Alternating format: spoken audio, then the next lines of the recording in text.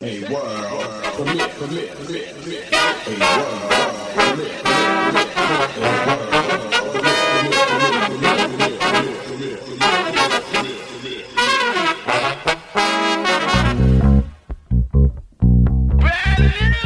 Good for you.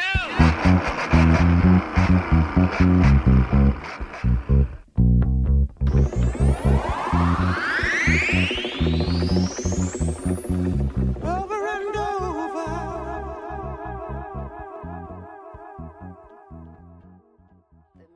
music just turns me on. Hi everyone, thanks for making time to check out the Black Studies podcast.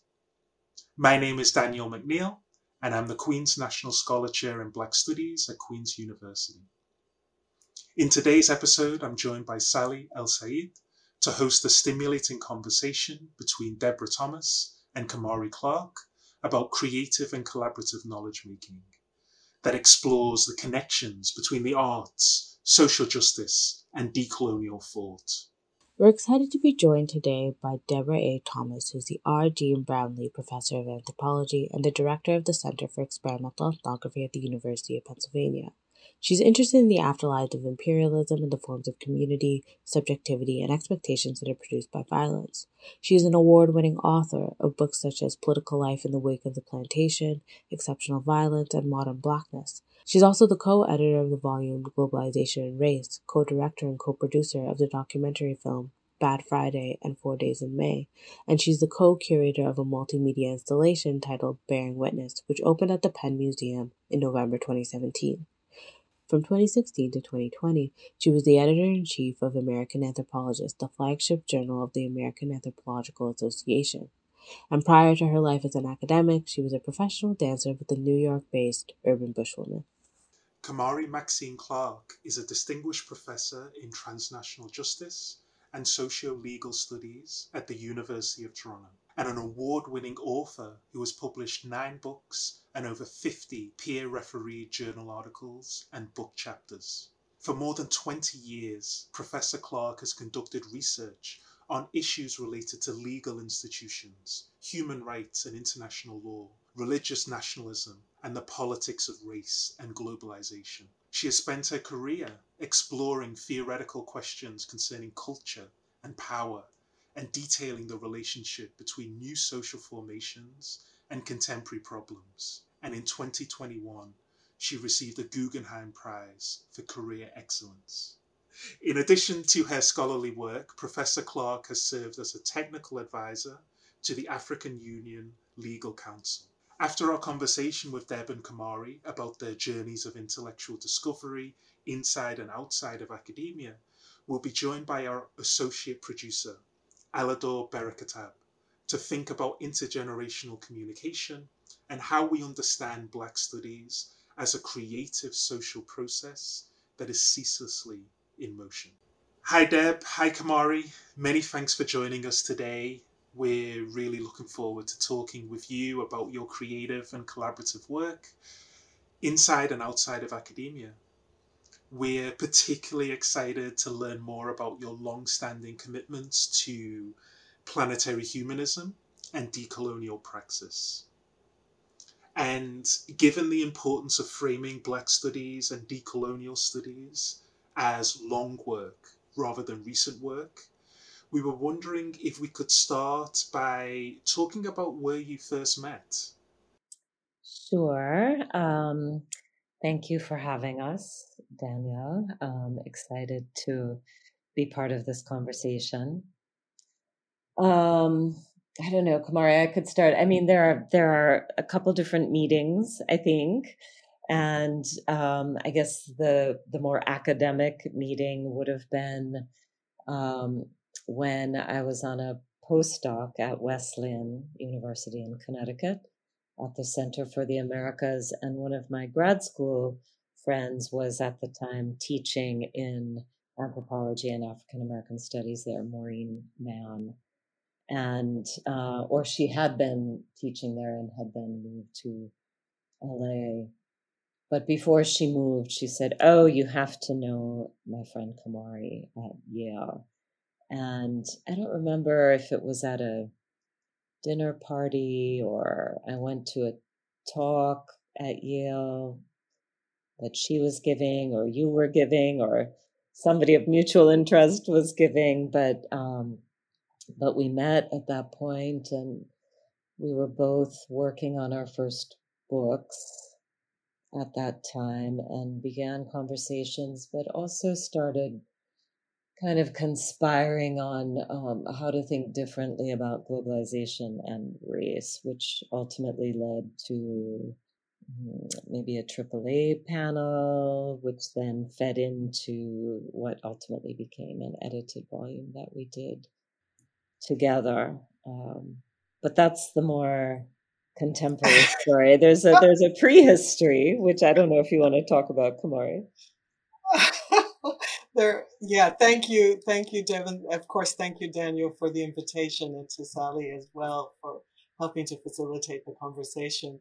You know, there are always different versions of a story, and I think the conversation today, it's a nice place to start how we met. And Deb may not remember this, but of course, when she was a dancer with urban bushwomen, so this isn't the academic story, but this is the kind of cultural story that has now returned to work its way into so much of Deb's current work.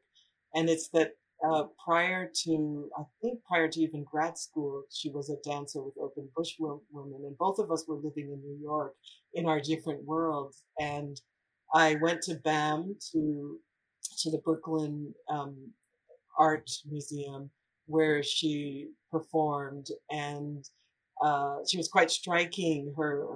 Her dance, etc. I didn't know her. I didn't know anything about her. I didn't know her work, but I was so moved by the troupe, the dance troupe, and the work, that I remembered her at that moment. And the next time we met, it actually, I don't think it was in an academic forum, but it was amongst academics playing Scrabble or some board game at a colleague's house. Deb, you might remember that colleague who, I think she was in the history of science.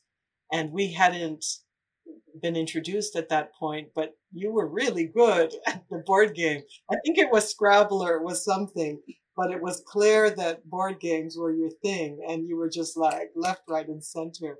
And then I think we approached each other, and we had planned to meet at Yale at an event, and that was when the real conceptualization and work and talking really took off. But those early moments were quite interesting. I was both impressed by her dance and the way that she wove these questions of blackness and pain and joy and movement into her art with drumming, etc. And then how phenomenal she was with this board game, which I was losing miserably, which I don't like, but I was like, okay, she's the one. and then we later met. I don't remember that, but that must have been Jennifer Tucker's house, maybe. Yes, doing that's history of right. science, yeah. But I was thinking, because you were drumming in New York during that time, Yeah. and didn't you come to one of our legendary parties in the Oh, loft? yes, actually, that's right. Yeah, I Right. think There was that that was maybe poem. the first, because I used to live in Oh, this loft on Warren and West Broadway before Tribeca was Tribeca, yes. and with a former classmate of mine at Brown, and we were sort of, I don't know, activism central around ACT UP and a lot of the sort of cultural goings on of the time. One of my roommates had started the Clit Club, and we had like fantastic, phenomenal loft parties, dance parties during that time that would, combine some of that game playing, not Scrabble so much, but celebrities. We played celebrities a lot, and really good music and dancing. We used to go on the roof, and then the roof seemed like it was getting weak, so I think we stopped doing that after a while. But but that was another time, I think, when we met.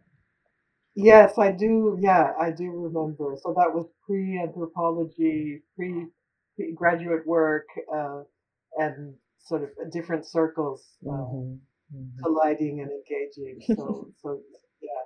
So it's wonderful. It's been a wonderful journey in so many ways, and now to see how Deb's work has over the last 5 years created this relationship between the work that she was doing when I first met her and the direction that she really is pushing her ethnographic work and her political and analytic commitments. It's really wonderful to see. It's interesting too, Kumar, because I think your first book, comes more out of your own engagement with the arts and with African based religious and ritual practices in which you had been engaged, in New York, and has moved more toward the legal, juridical um, aspects of sovereignty, and thinking more broadly about post colonialism, the forms of sovereignty that are available, useful, the kinds of strategizing around violence. I think we both continue to address those issues of sovereignty, of violence, of kind of expressive cultural production and politics, and the ways that they intersect with those bigger processes and ideas. But perhaps circuitously so. It's like coming back around in a circle. Yeah, absolutely. And thank God for the circle, actually, because I think in our early days, I mean, both of us, you know, came of age in, with particular advisors and particular pedagogical traditions and tried to fit our scholarly commitments in the formats and forms and expectations of the academy. And, we were at Ivy League schools. We, uh, in many ways, continue to be, and in that context, struggle to make our work legible, but try to make it legible for the purposes of our academic careers. But uh, alongside that, continued to see ourselves as deeply marginal to an anthropological trajectory and in need of thinking otherwise and in need of thinking differently about what our work can contribute and what format it should take and what the nature of that contribution should look like. And so it's nice to have stayed true to many of those questions and commitments, and now to think about what is possible and the kind of role and leadership and participation that we can have with the new generation of scholars that are doing similar, scholars and artists and practitioners who are doing and committed to similar kinds of work. I think that's a really important point, and thank you both for sharing some of the challenges that come with bleeding your creative work into your academic practice. Maybe we can build off that and learn a little bit more about the role of dance, music, and movement to your lives as young people, and how dance and drumming has informed your approaches to creative and collaborative knowledge making. Sure. Well, I wasn't always a dancer. I was actually a gymnast for most of my life.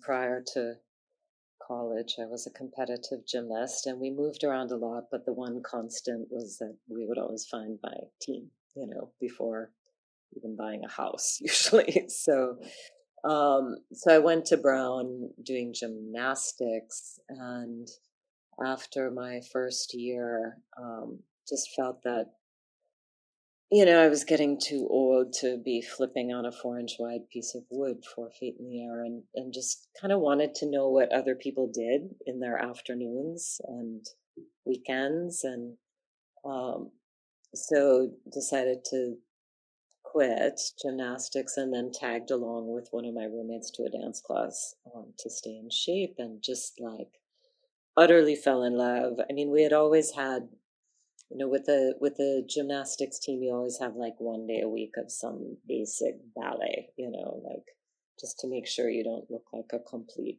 klutz, in the dancier parts of the floor exercise routine or beam.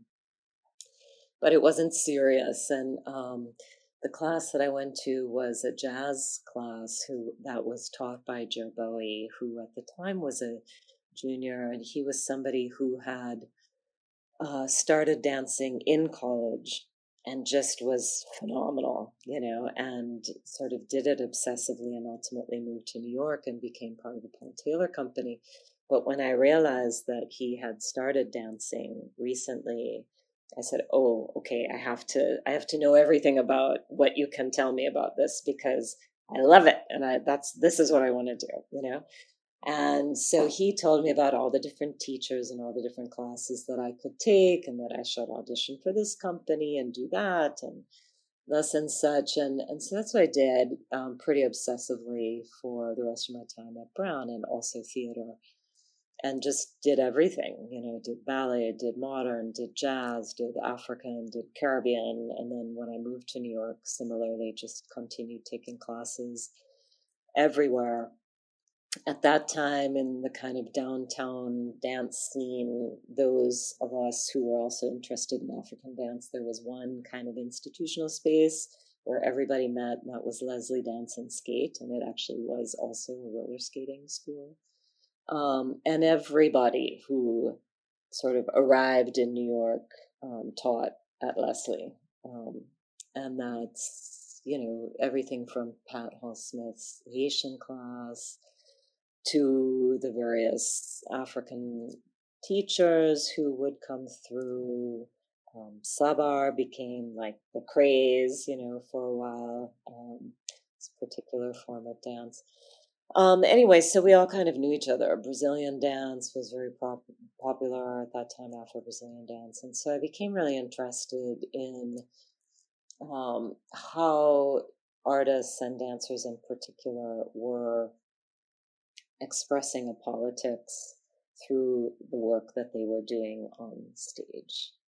And that's ultimately what led me to leave Urban Bushwomen and go to graduate school, because with Bushwomen, we had started doing things that we at the time called community engagement projects, where we would do sort of longer term work in a community with different grassroots organizations, using dance and music as tools for other things, other forms of social change and consciousness raising and skill building and community development, and basically whatever the organizations with whom we were working wanted to do. So we would figure out a specific kind of curriculum with them to try to help them achieve whatever it is they were trying to achieve. Those projects have now moved in a different direction with the company. They now have a summer institute. Urban Bushwomen has a summer institute where they're working with other dancers from around the country who already do or want to do that kind of work. So they're training people now how to do this more in their own communities.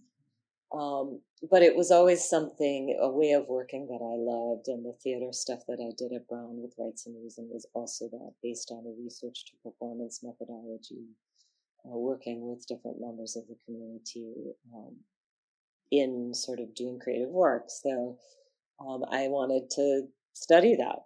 We were doing that at a very grassroots level with Bushwomen. And I knew that dancers had been very involved in the anti-colonial movement in Jamaica and elsewhere, but Jamaica is where my family's from. So it just seemed like it was a way for me to be able to bring together my professional experiences, but also the stuff I love to do, and to sort of think about it, in a deeper way, and to see what the impact of that kind of work is, and how that might change over time. The different factions of people who are involved in that kind of work critically, also moving it in different directions, the arguments that happen, what comes out of those arguments, which institutions fall apart, which ones continue, how they change with different generations. Those are the kinds of questions that took me to graduate school, thinking that when I was done, I was going to open a community arts center in my neighborhood in Brooklyn. I didn't know that one went to graduate school to become a professor. I sort of found that out overhearing a conversation in the elevator during my second year of grad school. And thought, oh, what's that? And in fact, when I had told, we were doing a project a community engagement project in New Orleans, and one of our collaborators was John O'Neill with Junebug Productions. And when I told him I had gotten into grad school, he said, okay, so on your tombstone, you want it to read, she was a great professor. And I was like, what? What do you mean? No, not that. I want to do something else. He was like, okay, we'll see how that goes. Anyway, I didn't think I wanted to do that. And, but in my last year when I was writing my dissertation, there was this job ad that just seemed like it was written for me. They were interested in somebody who did work on cultural production in the Caribbean and the arts and the intersections between creative practice and politics. And so I applied and I got it, and it tracked me into a more academic situation. But now that I've been able to build a different version, I guess, of the Community Arts Center in Brooklyn, which is the Center for Experimental Ethnography at Penn, not so grassroots, but nevertheless a hub for people who are interested in or have some kind of creative practice as the basis of their research method. I feel like it sort of comes back around. And in the film work that we've done, which is the way my creativity goes these days, sort of installations and film. Somebody once suggested to me that they could tell that I was a dancer because of the way I edited. And I hadn't really thought of that before. But then when I thought more about what that person had said, I sort of looked at it and realized, yeah, I guess what I'm interested in when I'm editing is gestures and kind of embodied practice and the ways that those gestures and that embodied practice expresses something beyond the words that people are saying, and something that can move us toward a different way of thinking about the political, and also can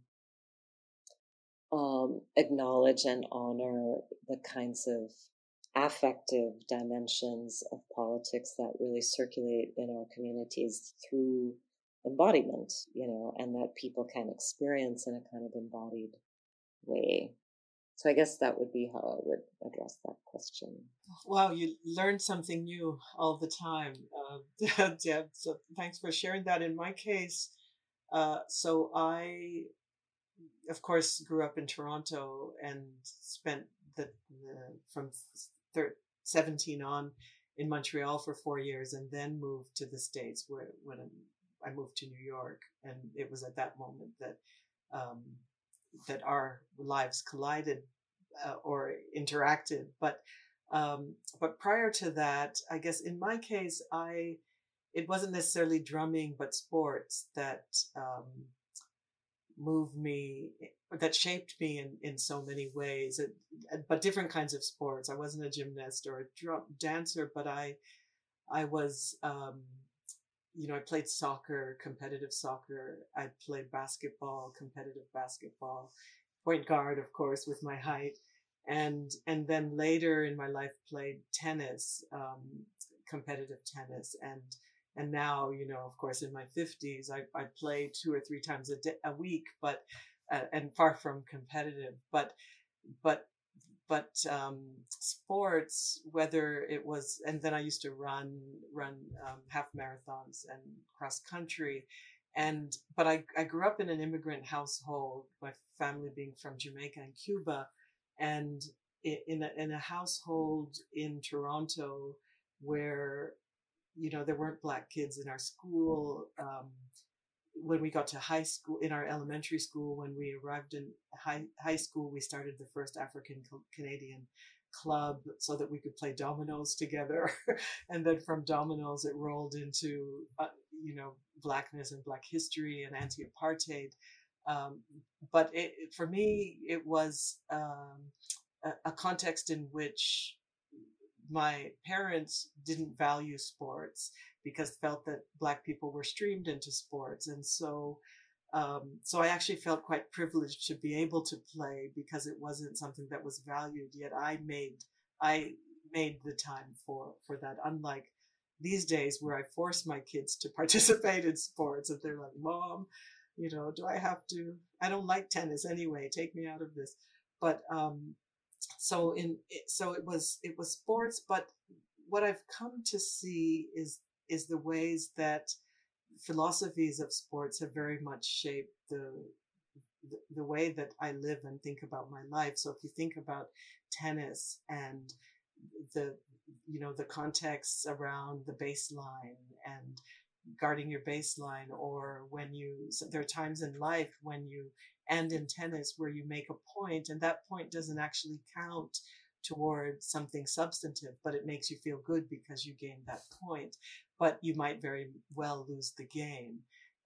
And there are a lot of philosophical questions around sport and the body that very much shaped how I came to understand my life. And so eventually, so I played, I guess, varsity basketball for the first year. And from then, by the second year of university, moved into student politics and then ran for the co-president of the student association. And it was a time of anti-apartheid. And so we worked towards sanctions and other things. So I left the kind of, and bracketed for a moment the sport as recreational, not at that time seeing it as philosophical, not at that time seeing the logic of sport and the body as valuable because of the household in which I was raised, and instead saw it as simply recreational. Okay, that's enough of that. I'm going to be political now, and I'm going to work on other things that can advance people in this world. And so I bracketed it for a long time, only to return to these questions of sport and the body, and sport not just as recreation, but the sport as a way to think about philosophies of life. Once I moved to New York, my interest in drumming was, I played violin in high school and in elementary school, and I left the violin when I was learning to become Black, right? And I say that facetiously because, I realized that, okay, I can play great Mozart, but do I know anything about African rhythms or this other, or reggae, or this other kind of music that is really calling me? And so I stopped playing and bracketed that too. And it's only later in my life that I came to really think about how to reconcile the early formations, whether it was sport or whether it was classical music or different forms of music that were part of my early years, with the nature of the political and how we invigorate and rethink the political in whatever form it takes. And so for me, drumming took that form, and um, drumming was about Blackness. It was about Africa. It was about this different syncopation with a past that might be knowable through music. And through drumming, I emerged and entered a world of religious practitioners. And that was, as Deb said, the content of my first book, trying to understand the making of tradition and the challenges when there's significant innovation in that making. So the articulations around women not being appropriate drummers was often the language and the dissuasion in the 80s, when more and more women were starting to drum, including playing bata drums, but certainly conga drums in North America. And we were seeking these spaces of legitimacy through which to continue to drum, and not to simply assume that it was only men that could play these African drums. And so that led me to a whole world of understanding these Yoruba practices and the forms of drumming and the forms of ritual and the ways that tradition was understood and reimagined, and also led me to think about these different logics, using divinatory shells and cowrie and ifa as ways of interpreting the past, but also predicting the future. And in that work, I was certainly interested in knowledge formation, and the legitimacy of that formation and what the preconditions were for that knowledge formation. And in many ways, that earlier work fits nicely into some of the current work around rationality and logic and these different knowledge formats, what they are, what they look like, how do we recognize theorizing through proverbs and through other ways of speaking of and expressing one's self in the world. How do we make that legible and relevant in the classroom and outside of the classroom? And so from sport to drumming to a different kind of academic project that allows us to think about knowledge in these ways really was central to my own journey. So interesting, as you say, Kamara, these things that you don't know about somebody you know pretty well, because I didn't know you ran track. Of course, I knew you played tennis, and I knew about the basketball. I didn't know about the violin, and I also have a classical piano background that I dropped going to college as well to sort of explore those other dimensions of my background and my life, and to think about what does it mean to be Black as, a light-skinned mixed race girl, who grew up mostly outside of Jamaica.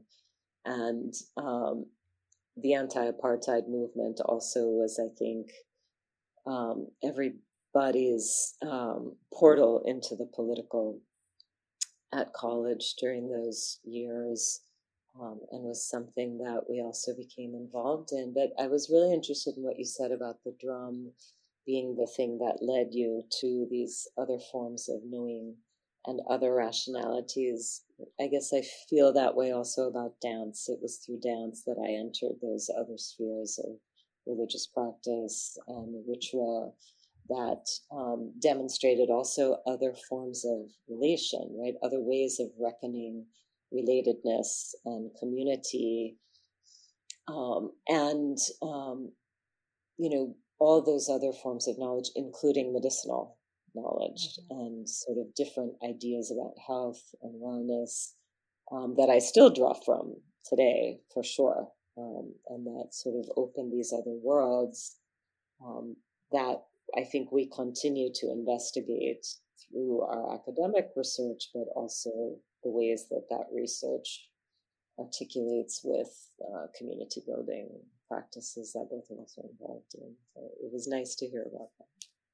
Yeah, and it is interesting that, I mean, yes, we're similar ages, and so generationally we share a lot, but it is interesting, coming from middle class backgrounds, immigrant backgrounds in some respects, what goes in the closet for us as we come into a different consciousness of self, and so in my case, what goes in that portal is the classical. It's Mozart. It's it's all of those things that immigrant parents insisted should form us, and perhaps for a moment it gets bracketed and it doesn't enter the space of that which is Blackness, and it's like, I mean, even for me, I was a triple athlete of the year. So in grade 8 when I graduated, and then in grade 12 and 13, and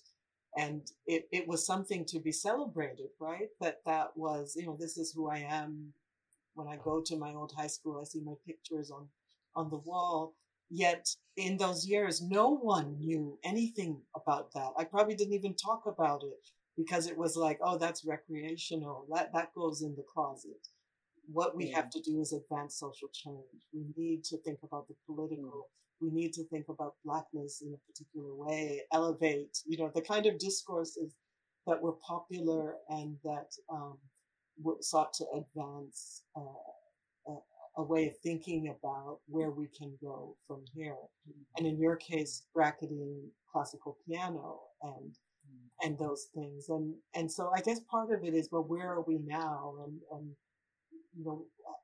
where are we moving with our recuperation of the past and of self, and in the ways that we are advancing a more radical framework for what is permissible, and what is hybrid and complex about everyone's backgrounds, and what is not. I think so many of us sort of fall backwards into anthropology. So many Black anthropologists have come to the field from some other form of work, Yes. whether it's activist work or it's artistic work, and somebody says something about it, and you're like, oh, I've never heard of that before. Let me look into it, and then you realize, I think what hails people, or what hailed me, is the method. Oh, this is a form of learning that is participatory and embodied and collaborative, and that's based on like hanging out and doing stuff with people, which is what I felt like I had been doing all along as a dancer. And so I was like, oh, there's a word for this, and there's actually a field called this, and this is something that I could do, where they study things like me. In my experience, my first class with Connie was a class on transnational migration, like Caribbean migration to New York. And I was like, wow, people study this stuff, and I was like mind blown, And I think then when, there's this moment that we come into it that we say, oh, this is a thing that is capacious enough to encompass what I do and who I am. And then you take the theory classes and the history, and you're like, whoa, wait a minute, And I think it comes back around, and then you sort of understand the colonial dynamics of the field and how it was built on certain forms of scientific racism. And then you think, oh, no, maybe this isn't for me. I mean, I considered transferring into a different field of study, and I'm sure many people do. But I ended up staying. And I always tell my students now that you have to just suspend disbelief, just like learn it, get through it. There are actually very interesting dynamics in that history that are worth parsing, and understand that, at every moment that, a French anthropologist was articulating what we read now as a racist sentiment in their work in Africa, there were Black people who were countering each statement, every ethnography, to, back to even Frederick Douglass, right, who is addressing Morton, Samuel Morton, and beyond. So, meeting those scholars and becoming familiar with their work, I felt like, okay, there's a lineage of Black anthropologists that has always been critical of the kind of dominant directions in the field, and also the dominant reason for being in the field, which is to learn about the quote unquote other, right? There has always been a group of scholars who have been critical of this and who have attempted to reformulate the discipline into a place that actually can advance our needs, desires, wants, agendas, etc., and have reformulated its core strategies and principles all the way along. So I think for me, that was always inspiration to be able to stay, and in those moments when one could still be frustrated about certain legacies of imperialism that remain in the field, and perspectives that continue to marginalize the voices of Black, Indigenous, and other anthropologists of color, and sort of allow us to keep moving in the directions that are important to us. And Kamari and I have been working together on a series of webinars and workshops, including writing workshops and a kind of symposium stroke workshop that will happen this December in South Africa, coming out of an article, the Year in Review article that Ryan Jobson wrote at the end of my tenure as editor of American Anthropologist that Kamari had asked him to do on letting anthropology burn.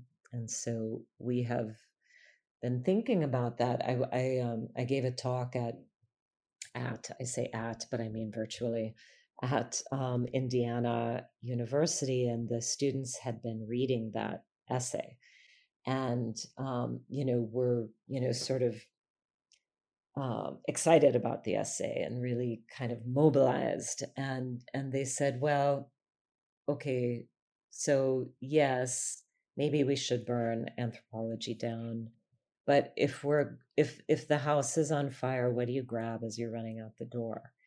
And I think that really sparked a conversation between me and Kamari about, well, what are the important aspects of our practice that are meaningful to us and to others as anthropologists? And in what ways do we understand those as the basis of a kind of differently formulated discipline? I don't know if you want to talk more about that. Yeah, it's I think it's a really exciting moment around thinking about this theme of letting anthropology burn, or at least thinking about disciplines themselves, and that the idea of letting isn't to burn them, it is that they themselves are imploding, and with the agitation and engagement and rethinking that is organic to them. This is actually happening anyway. And the decolonial move, the decolonial formations that we're seeing all over really are exciting and important, and in many ways are invigorating some of the work that we're doing with this radical humanism initiative. And so we have these draft principles that have benefited from the input of many, including the thinking of the students at Indiana, as well as the thinking of many of our colleagues. And one of the draft principles, of course, starts by talking about a commitment to humanism, and humanism as a praxis of equality, connection, and becoming. And part of it is to recognize that humans and non-humans are entangled, that the human isn't the central component of existence in this world, and that there's nothing knowable about the human in and of itself, and that the presumption that all knowledge that's generated is reducible to cultural units or reducible to data is itself flawed. And so so much of the work that we're doing presumes a different way of thinking about being and becoming. And in many ways, it contravenes much of what we've been taught in the anthropological and social science tradition, including in fact in the humanities, even in some aspects of the humanities. And so we are trying to advance a range of other core principles that we would want to keep as the house is burning, and others have to do with multimodality, and Deb might want to talk about that a bit more.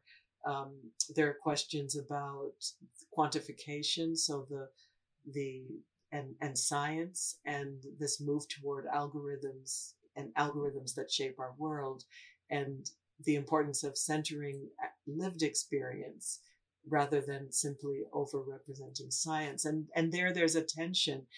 We're in the midst of a pandemic still, and we also know the relevance of science and documentation of people's lives.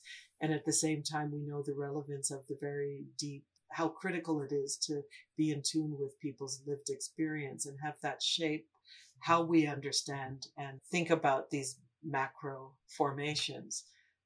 And in that light, one of our other principles has everything to do with connecting these macro with micro formations. So centering lived experience alongside these multiscalar formations that are at play, and thinking big, uh, but doing that in a way that allows us to also recognize when we've moved too far. So at what time do traditional methods, are they appropriate for centering lived experience, and at what time do we need to exceed those microformations in order to see larger questions at play or larger issues at play.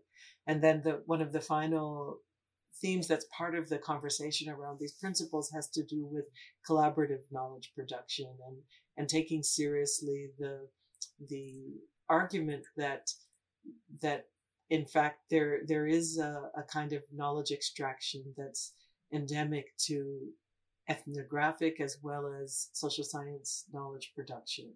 And we go elsewhere, we ask people questions, we document their stories of their lives, and we come back and analyze them and lay claim to them, and publish them as our own intellectual property.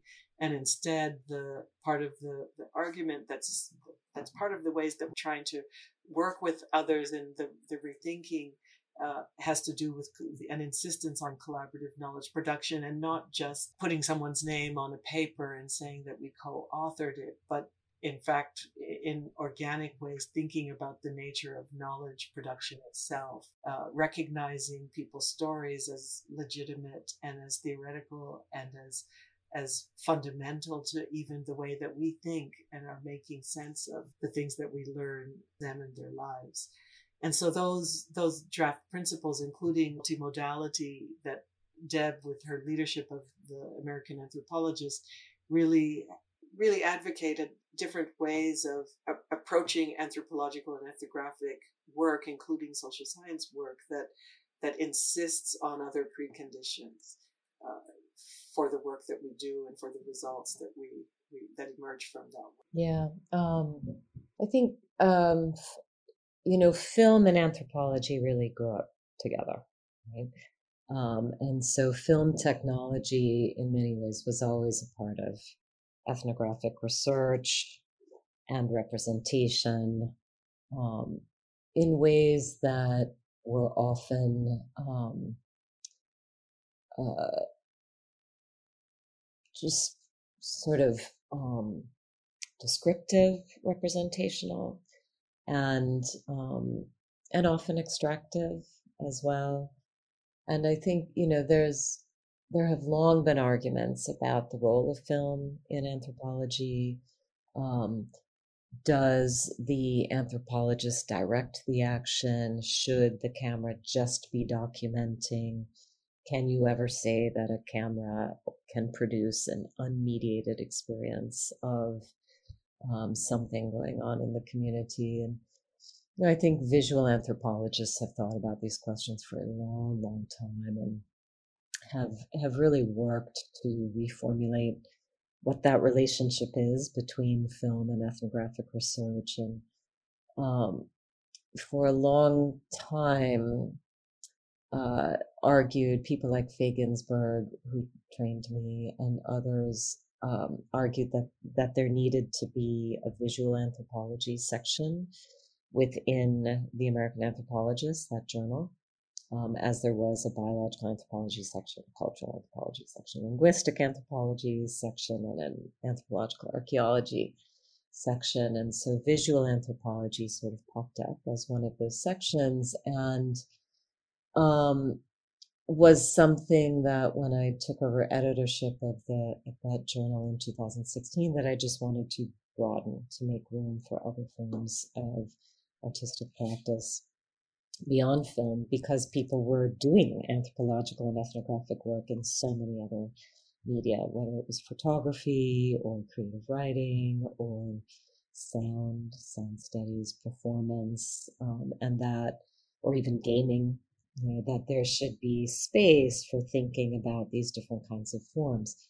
For me, in my own work, I know that usually what guides the form that it is going to be expressed in has to do with audience and who I want to engage with a particular aspect of work and what I would like it to do in the world for that and with that audience. So that's sort of how I think about my own practice. Like, when is something an experimental film that's non-narrative and non-linear? When is something a somewhat more narrative-based film? When is something an installation? When is something potentially a performance? I think those questions come up, and for me, they get answered in collaboration with people that I'm doing research with about, what form should this take then, based on the kind of way we want it to live in the world. And I know that that's a concern for others as well.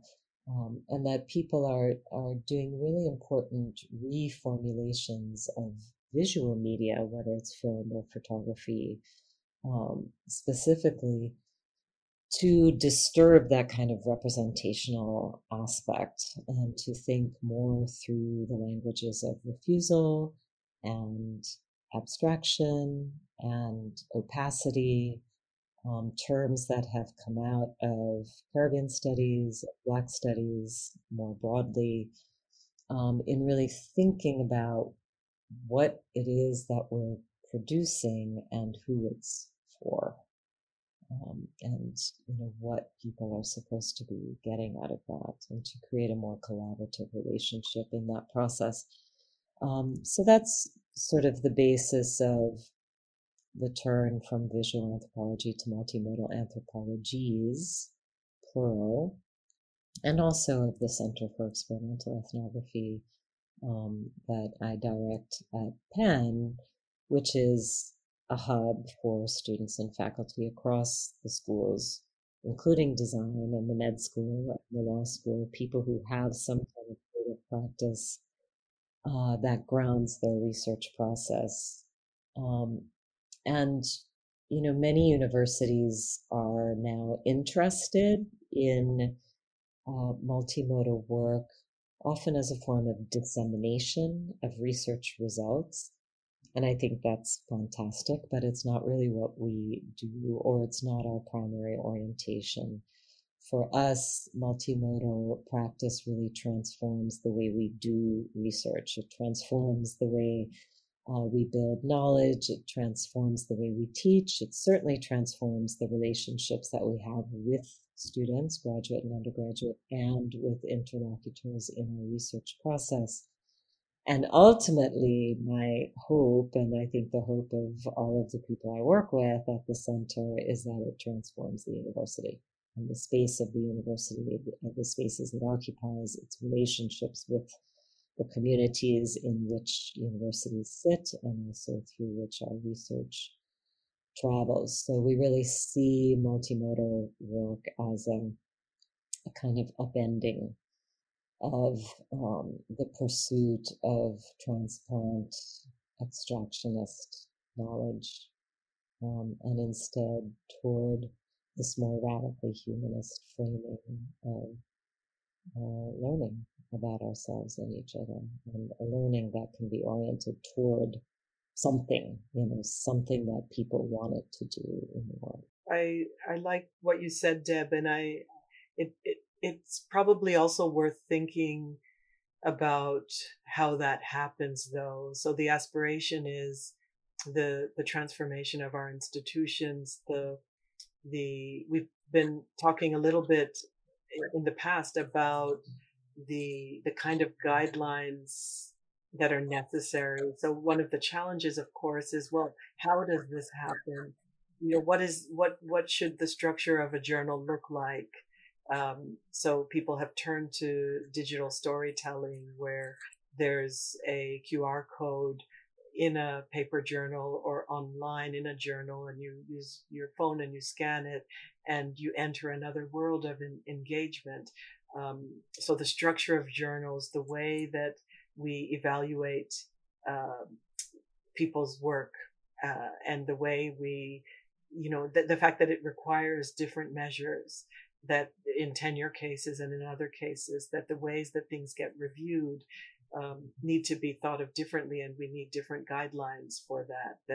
That there's a tremendous amount of work that still has to go into how a different modality requires a different set of tools for making sense of it, for evaluating it, for rendering it legible in some cases for those who can't see beyond the form that they're used to. And some of us have continued to talk about syllabi projects that involve that really take seriously the challenge that when people are trained in the 1970s or 80s or 90s, and they're teaching in an area of expertise that in which they pursued their PhD, it's very difficult then to ask them to teach texts that are new and foreign to their experience. What does it take for that to happen? What kind of time do people need? And do we demand that people take in order to rethink their pedagogy, the curricula, the curricular requirements, the canons that have formed that are being whittled away? What kind of retraining do 60-odd-year-olds and 50-odd-year-olds or people that came of age in the 60s and 70s and 80s need in order to really expand their thinking about the world and what they render legible and what they don't and what gets occluded? And so much of the work ahead, and I think what Deb describes and the aspirations that are in place or that we're seeing in many institutions, as well as outside of our academic institutions, but in a lot of different places, represent an aspiration, the challenges that in our university institutions, they still remain belittled, and the roadmap for getting there is elusive at best. And so I think a tremendous amount needs to be done around some of that work.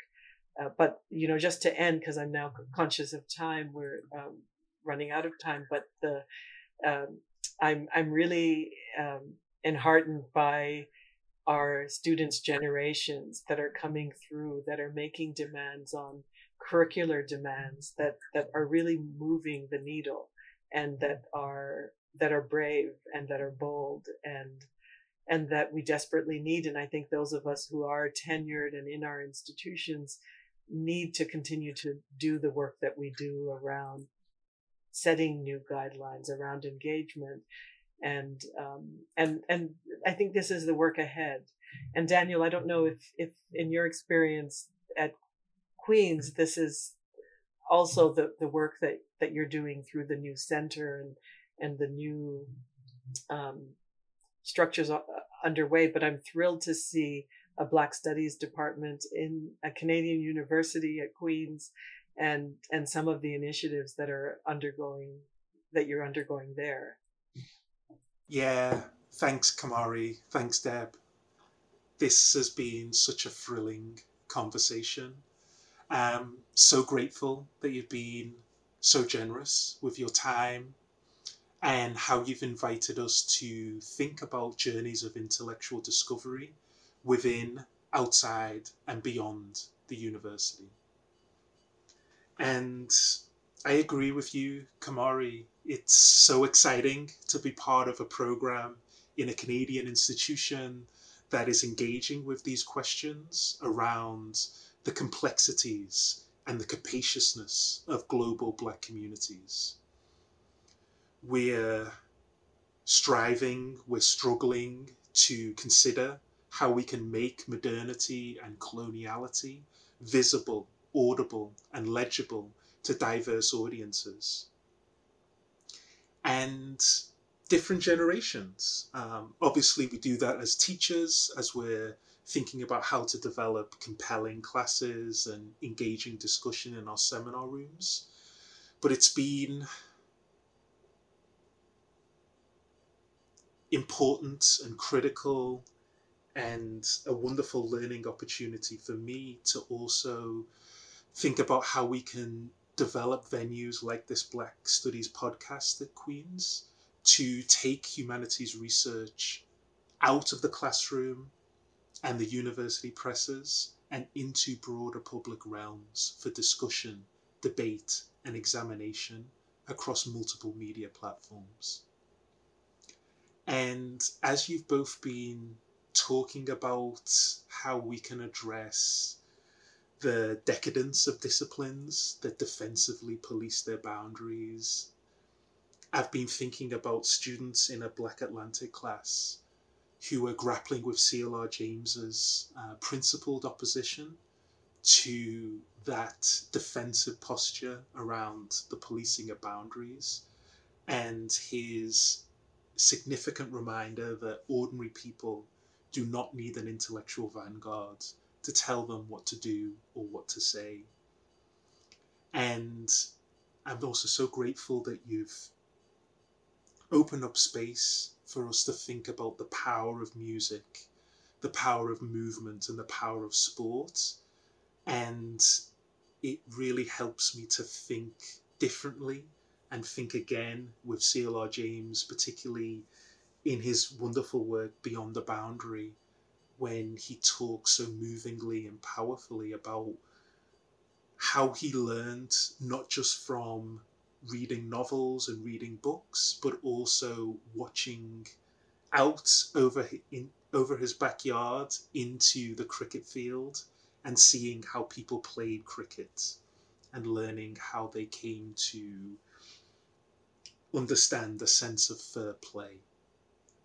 And maybe to build on that sense of learning and radical openness to sport, to music, as well as to words and to books, we were wondering if you might be open to considering a final question. What are you currently reading and what are you currently listening to? You put a smile on my face. I was thinking about the professional and the personal in a totally different direction. Well, on a personal, I guess there is no distinction between the personal and the professional necessarily, as we've shown today, and that often it's really the lens that we see, but it doesn't mean that there's a distinction between them. But in the spaces that you don't see, of course, I don't hang out with you all, unfortunately, in the midst of this pandemic enough. And because of that, you don't see that on weekends. I still listen to my Bob Marley. And I still, Les Nubiennes is one of my favorite women's music groups. I love Anthony Hamilton. His piece "Pass Me Over."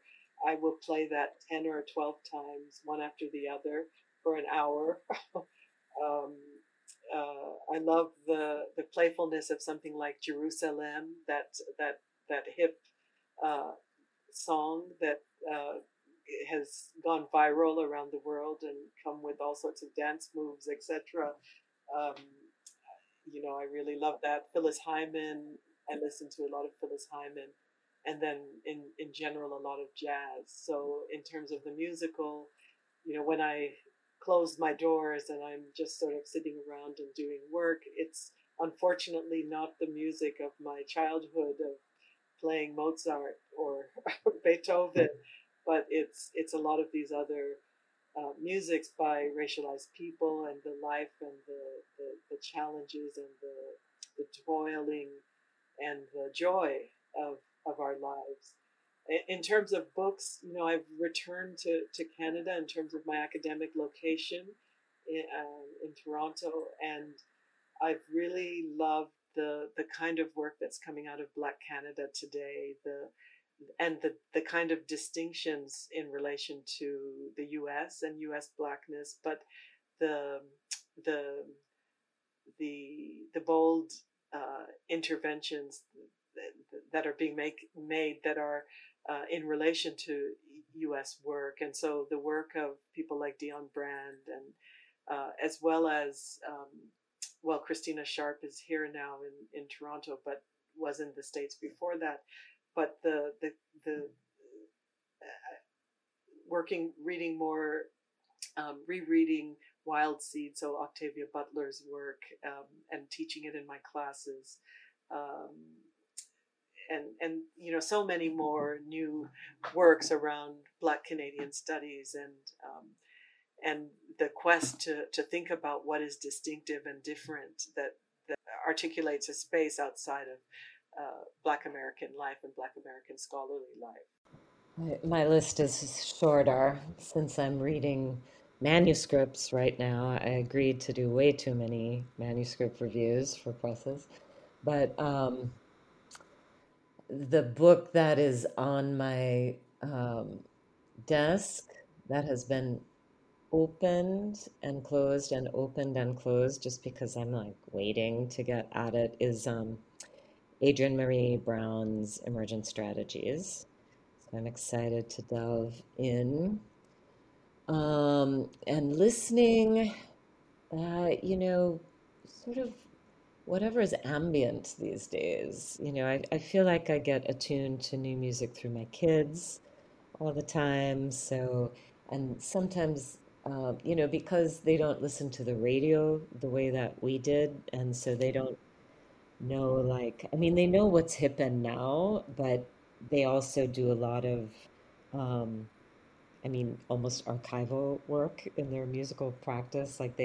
Because they get those, if you liked this, you would like this, So there's been a lot of Frank Ocean playing in the house, in the car these days.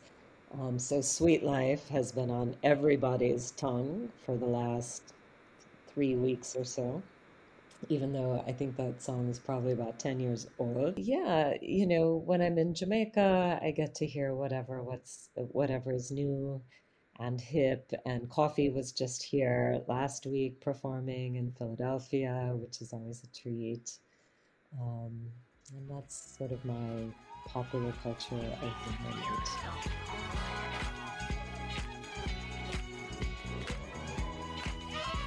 What a great conversation.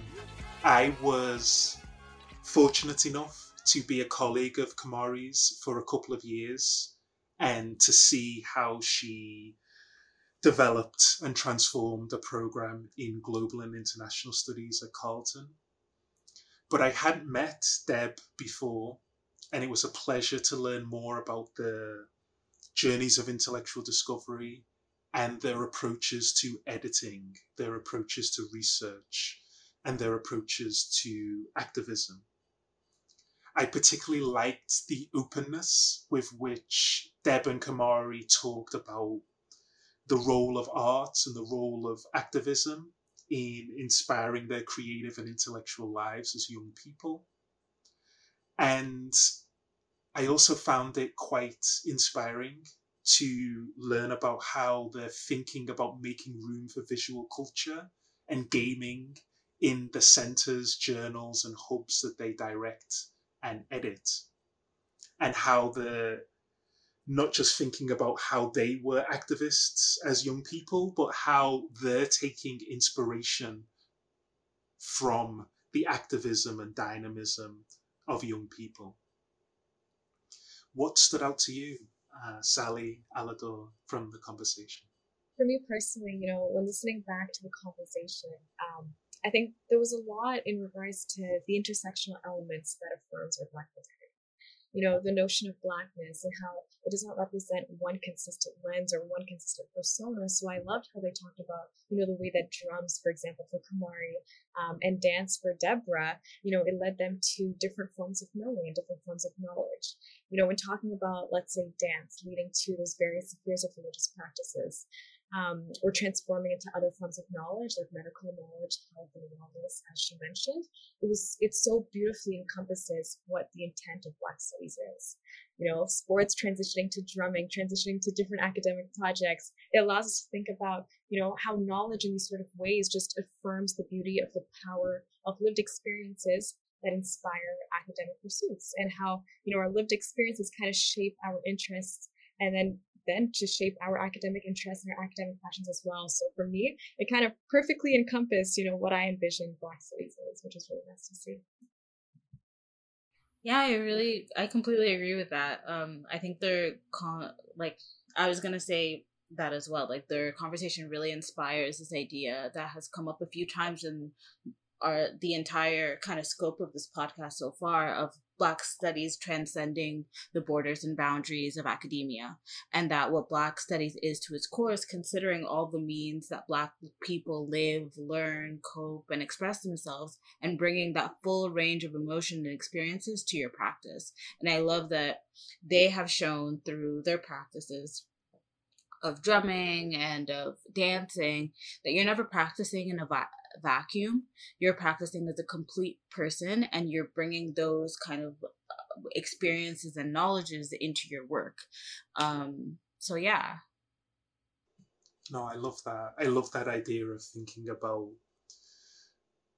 learning about the force of personality in society, thinking about the effective dimensions of our work, and ensuring that a range of emotions, a range of experiences are recognized, valued, showcased, and given the opportunity to travel, so that they are shared, so that they are made available for other people to recycle them, to take possession of them, and to make them relevant for their local and political concerns. Thanks again for listening, everyone. We'd love to hear from you as we move forward with the podcast, as we continue to think and listen with these amazing academics, with these intellectuals, and with these activists. Please rate and review us wherever you listen to your favorite podcasts, and contact us with your questions, comments, and ideas for future episodes. We take seriously the idea that this is an ongoing conversation. And we're also on Instagram at Black Studies Podcast, and can be reached at the Black Studies Podcast at gmail.com. We'll be dropping another episode next week, and hope you have a wonderful week filled with joy